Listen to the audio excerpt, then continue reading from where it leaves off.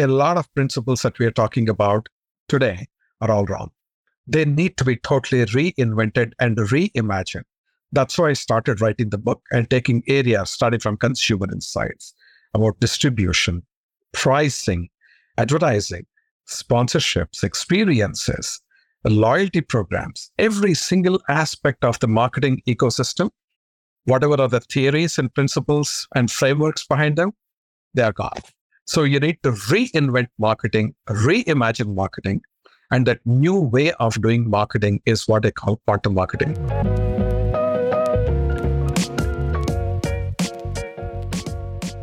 Hello, and thank you for listening to another episode of the One-to-One Consumer Marketing Podcast. Today, we're excited to welcome Rajamannar to the show.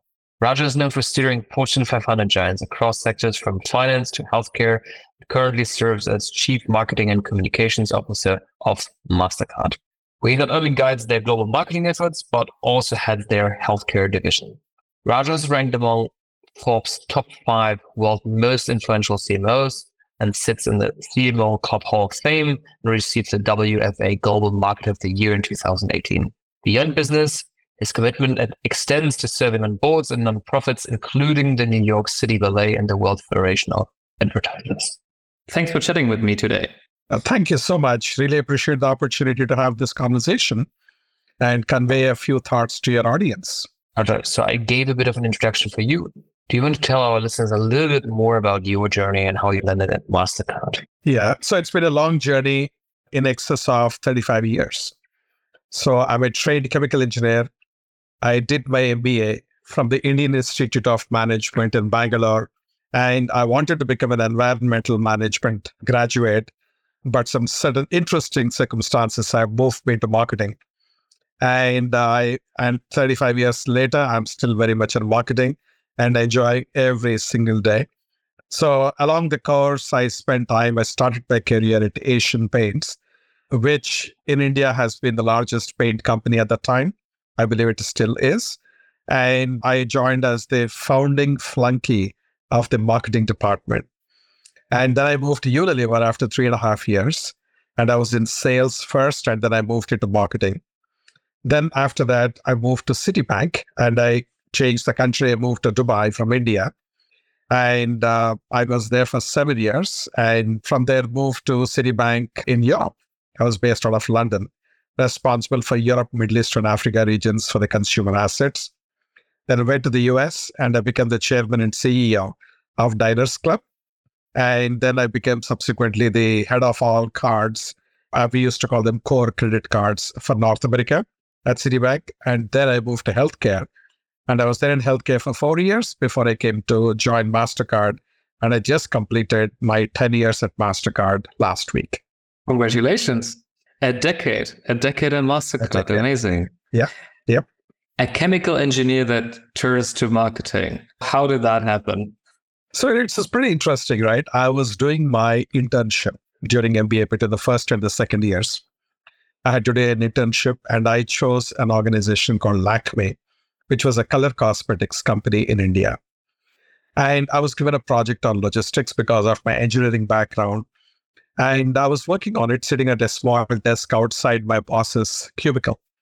And I was overhearing the conversation that my boss was having with the agency people. In those days in India, this is 35 years back, there used to be a bias and a taboo that women who use color cosmetics are trying to draw attention to themselves, which means they're of a loose character. It was like a big sociological perception, unfortunately.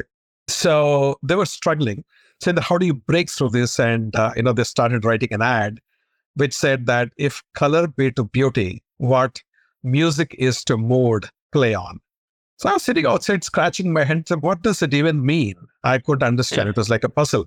I said, why are they complicating it? Why don't they write something simple? And I wrote it. I said, is it bad to look good? And then I put a picture of a woman there, with color cosmetics, and I wrote a couple of lines. And I said, how about this? I walked it. And they looked at it, they loved it. And the chairperson of that company happened to be there in the Bangalore branch that day. She saw it, she loved it, and it went on to become an award-winning campaign.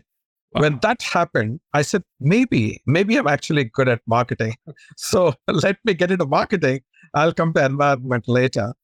And that's when I sort of got into marketing. And, as I said, here I am after 35 years and thoroughly enjoying. And, it's such a dynamic field. And it's very gratifying to me as a marketer, where you exercise your right brain, your left brain, and whatever you create takes shape right in front of you. And you can impact the fate of your company very positively and significantly. And you can also actually impact the world in a big positive way. And so it gives me everything that really, one should look for in a profession. And I'm grateful for it. That's a remarkable story, I have to say. That's amazing how, doing an internship and then overhearing something and how that turns into a life-changing, career-changing moment. That's remarkable. But let's stay a little bit with, the marketing world with a bird view on that. You wrote a best-selling book, Quantum Marketing, Mastering the New Marketing Mindset for Tomorrow's Consumers, that came out in February 2021. Yep. In the book, you describe how different technologies are driving fundamental change for marketers. In November 21, ChatGPT came out and an explosion in generative AI followed. Would you change the book in any way with today's knowledge? Firstly, I feel very grateful. Now, when I wrote this book, Quantum Marketing, I was trying to see where the world is going, not this year or the next year, but over the next few years. And I did quite an exhaustive amount of studying of various technologies, various sciences that impact marketing, and so on. And I wrote this book. And one of my key considerations was that this book should not become irrelevant or obsolete in the next 2-3 years, or even next 5 years. And so one of the technologies, as you rightly talked about, I mentioned about artificial intelligence and how artificial intelligence is going to be a game changer. And I've been using artificial intelligence for the last 6 years. Now, when ChatGPT made the announcement in November 2022, which is about a year and a half after I launched my book, suddenly everyone started taking notice, and then this became a new phenomenon. But generative AI, we should recognize, is just one subset of AI.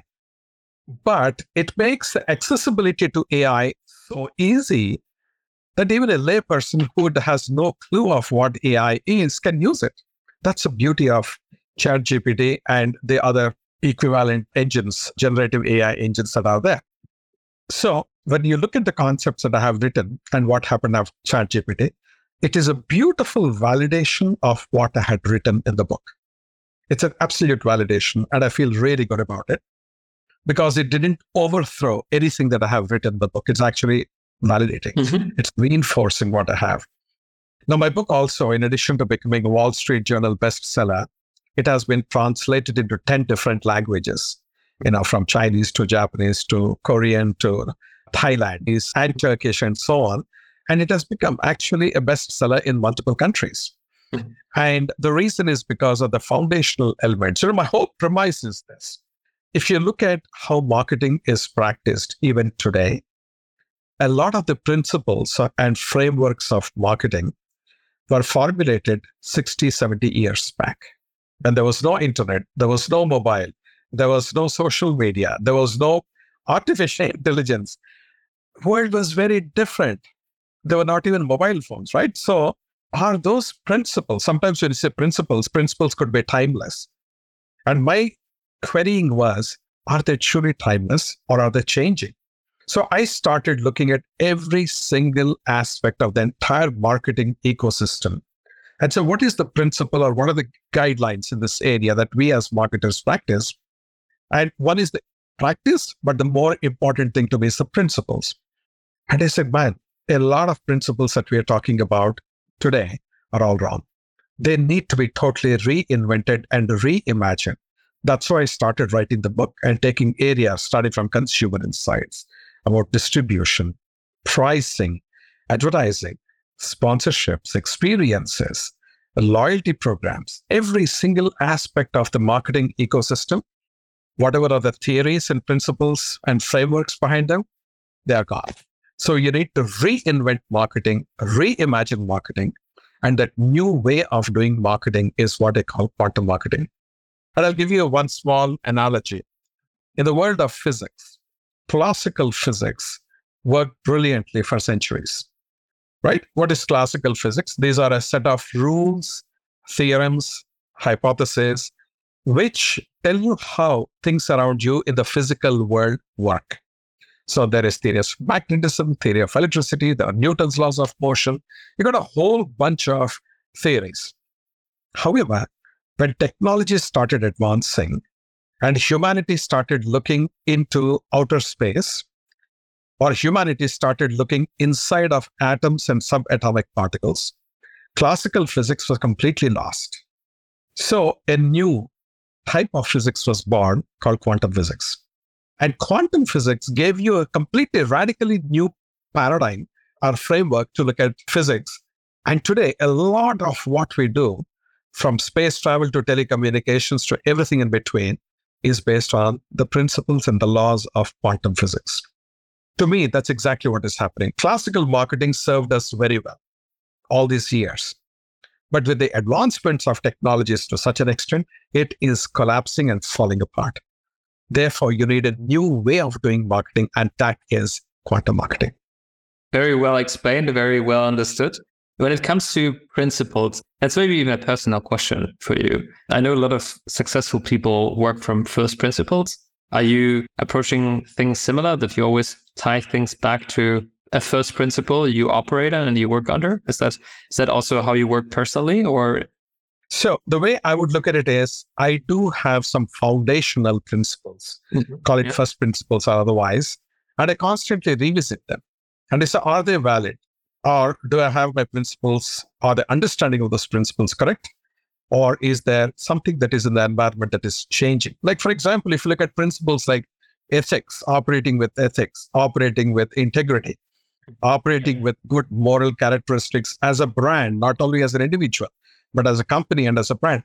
These are foundational principles that are timeless.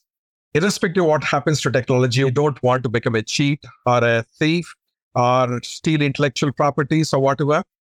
So these kinds of things are very, very basic at the moral level.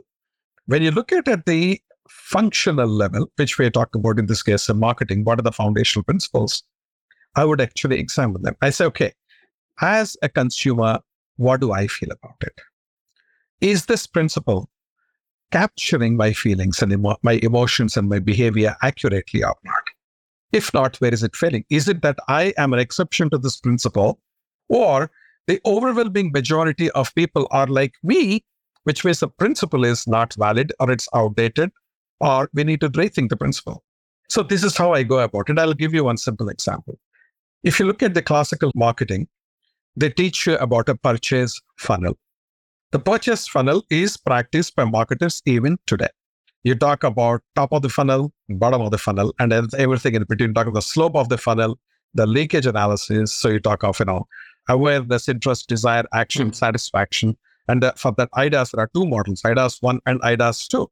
And then when you look at the other part of it, okay, you talk about clicks, all the way to conversions and retention, all this good stuff. I think that's all fallacious. You need to relook at that. And I had this conversation long back, I believe, a few years back with Sheryl Sandberg when she was at Facebook.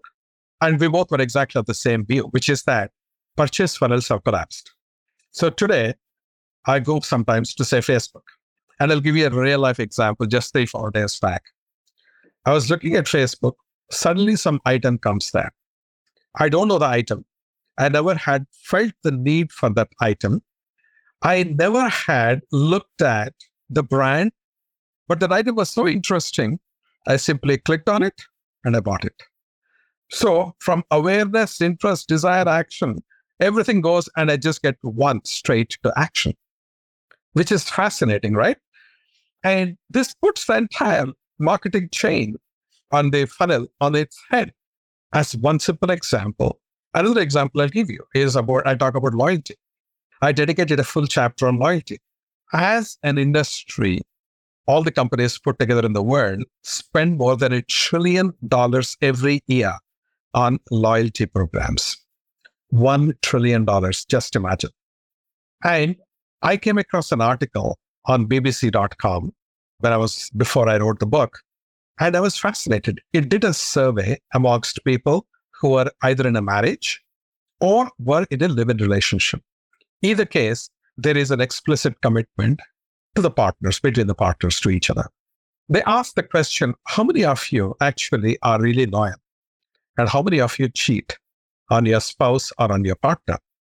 It was a phenomenal number. About 70% of the people said they are not loyal and they have cheated.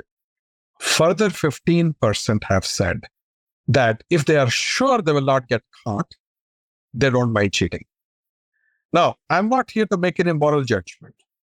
But what I'm here is, as a marketer, I say, if 85% of people are hardwired to not be loyal, and in their own personal lives, where they have made their commitment implicit or explicit, and they're aware of the consequence that if they are caught, there could be reputational damage, there could be financial damage, or there could be emotional damage to the people they care, in spite of making these commitments and in spite of being aware of these consequences, anyway, people cheat.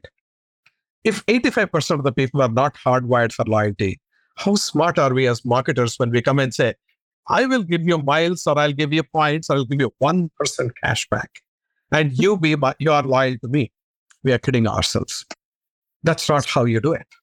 And so I say that the need for stickiness is there. You as a marketer want the consumer to stick with you.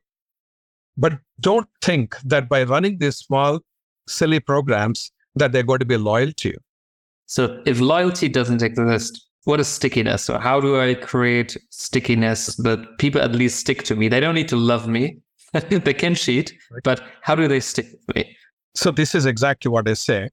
The need for making the consumers stick to you is important. What does that mean? You need to make it attractive enough for consumers at an emotional and a feeling level to prefer your brand versus some other brand every single time they get to make a choice, which basically means from loyalty management, we graduate to preference management.